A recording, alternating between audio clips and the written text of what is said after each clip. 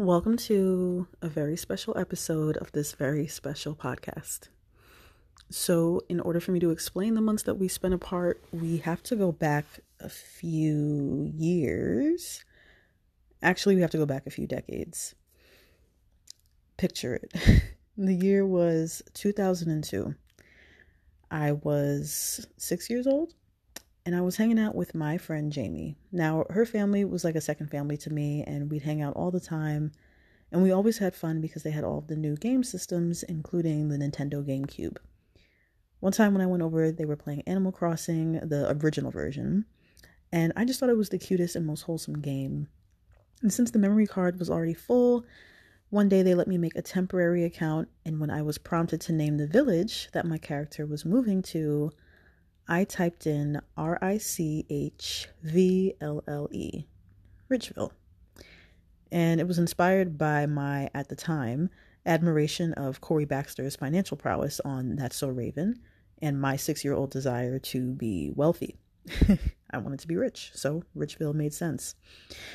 I noticed that I forgot the I in Ville, but Jamie's older brother Michael told me that he thought it was cool and that I should keep it, so I did. And from then on, whenever I when I got the game myself first, and then any other time I would get the game for a different system, I named my village Richville, all caps, and kept that tradition going. So that was 2002, 2003, and I really consider 2002 to 2005 to be a really crucial time in my life because I feel like it was the era when I was the most myself. All the qualities I have and my character traits and the things that people know me for today were cultivated, or at least the seeds were planted, I think they were, between the ages of 6 and 9. During that time, I was a fan of Animal Crossing. Cleo Thomas was the sole object of my delusional affection. I moonlighted as a cheetah girl, and I would talk about Alicia Keys to anybody who would listen. I was 7 years old when The Diary of Alicia Keys came out. And by the time my young mind realized I was a super fan, after having worn out my mother's copy of Songs in A Minor, I was pleased to learn that she'd also purchased the second studio album of this woman who I decided was the best musical artist to grace the planet, period. In the special 2-disc set, there was a DVD with The Making Of, and it was 28 minutes of behind-the-scenes footage of Alicia and her team creating this second album while embarking on an international tour to support her debut. I saw her travel to Africa and Asia. I saw her attend industry parties. I saw people fight on the tour bus. And I saw her in the studio doing what she loved. I would watch that DVD about once a week in between screenings of Holes and the Cheetah Girls and decided that the music industry was where I needed to be. Now, originally, I had my sights set on being an international pop sensation, as that made the most sense in my mind. But it wasn't until I began to see music industry or music business and entertainment business programs in college brochures that I really let the idea of being an executive sink in. I started my college journey as a music industry major and spent 2 years taking classes that I thought were super sexy and fun. And I even attended a masterclass with Yvette Noel Shore, who was the publicist of all publicists. The music industry excited me a whole bunch, but there was something missing and I couldn't really place it. At the time, all of my peers and classmates, they wanted to either be artists, producers, label execs, or some other super specific thing that they were clear on. And I did not see a path for me in any of those areas. I didn't want to work at a label. I didn't want to be an international pop sensation anymore. And so I was kind of confused and a bit discouraged. And since I was constantly worrying about if I would have enough money to even continue going to school, my mind wasn't thinking of many creative alternatives. So I decided to switch my major by the end of sophomore year, and I traded the music industry program for general business management. I figured I'd figure things out by the time I graduated, and if you are someone who's listened to this podcast for a while, you'll know that I did not figure it out. Well, okay, so that's not entirely true. Technically, I did figure it out when I was 8 during that golden era. And I even said it out loud to someone when I was 16. I just kind of forgot along the way. We've mentioned this a bit on the podcast too, but life kind of has a funny way of making things that were once very obvious seem very blurry sometimes. Ultimately, I fell for the okie doke all the way until 2020. Now, I don't have to remind you of what was going on in the world during that time, but in my life personally, things became very real very quickly. Work was insane. My superiors were idiots.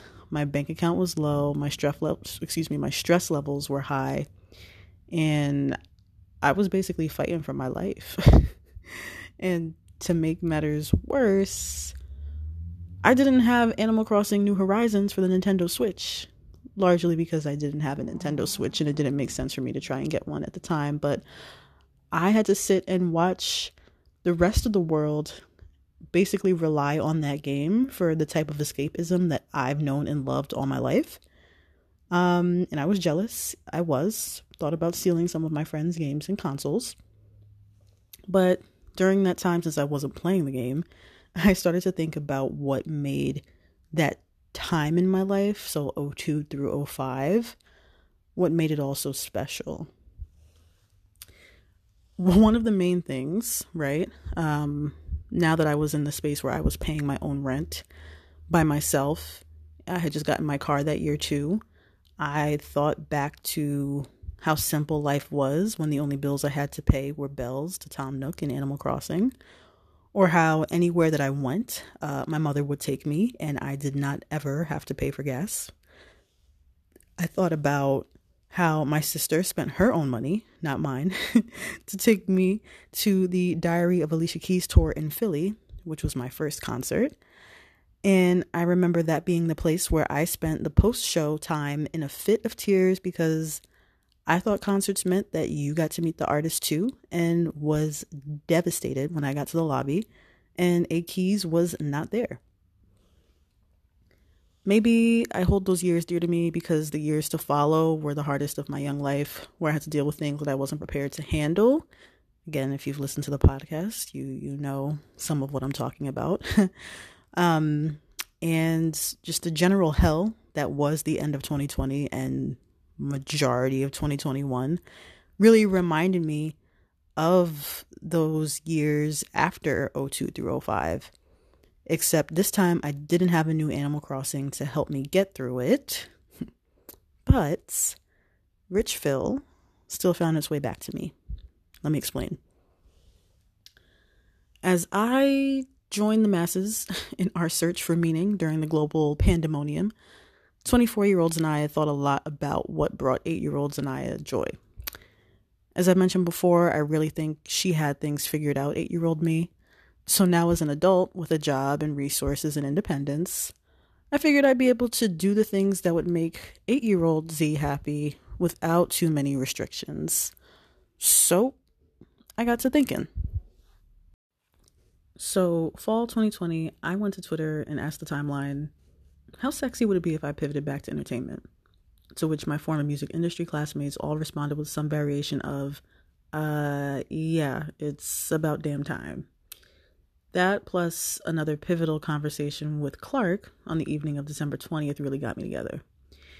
Remember when I said I was about 16, give or take a year, when I said out loud what I wanted to do with my life to someone?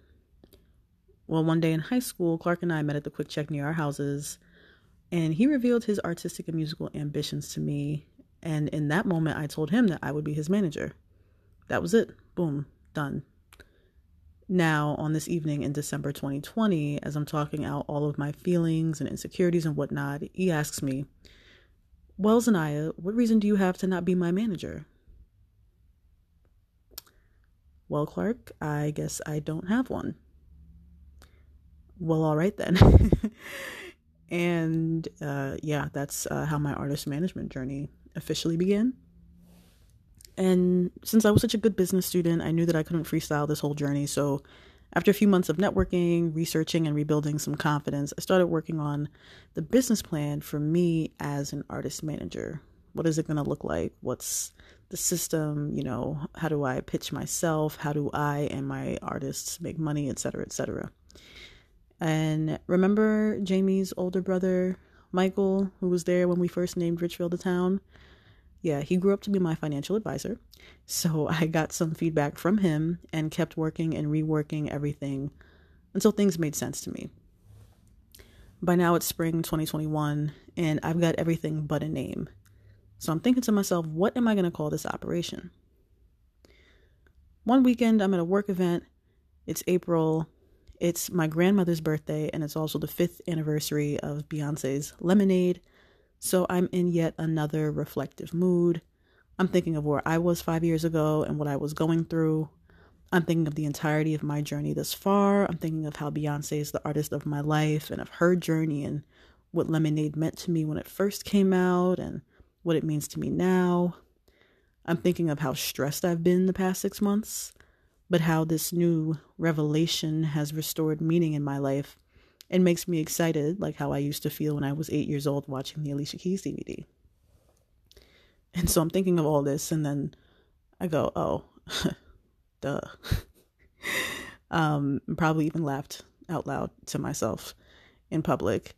And so I went and opened up the Google Doc with my business plan. And at the top, in all caps, I wrote RICHVLLE, Richville, with no I in Ville.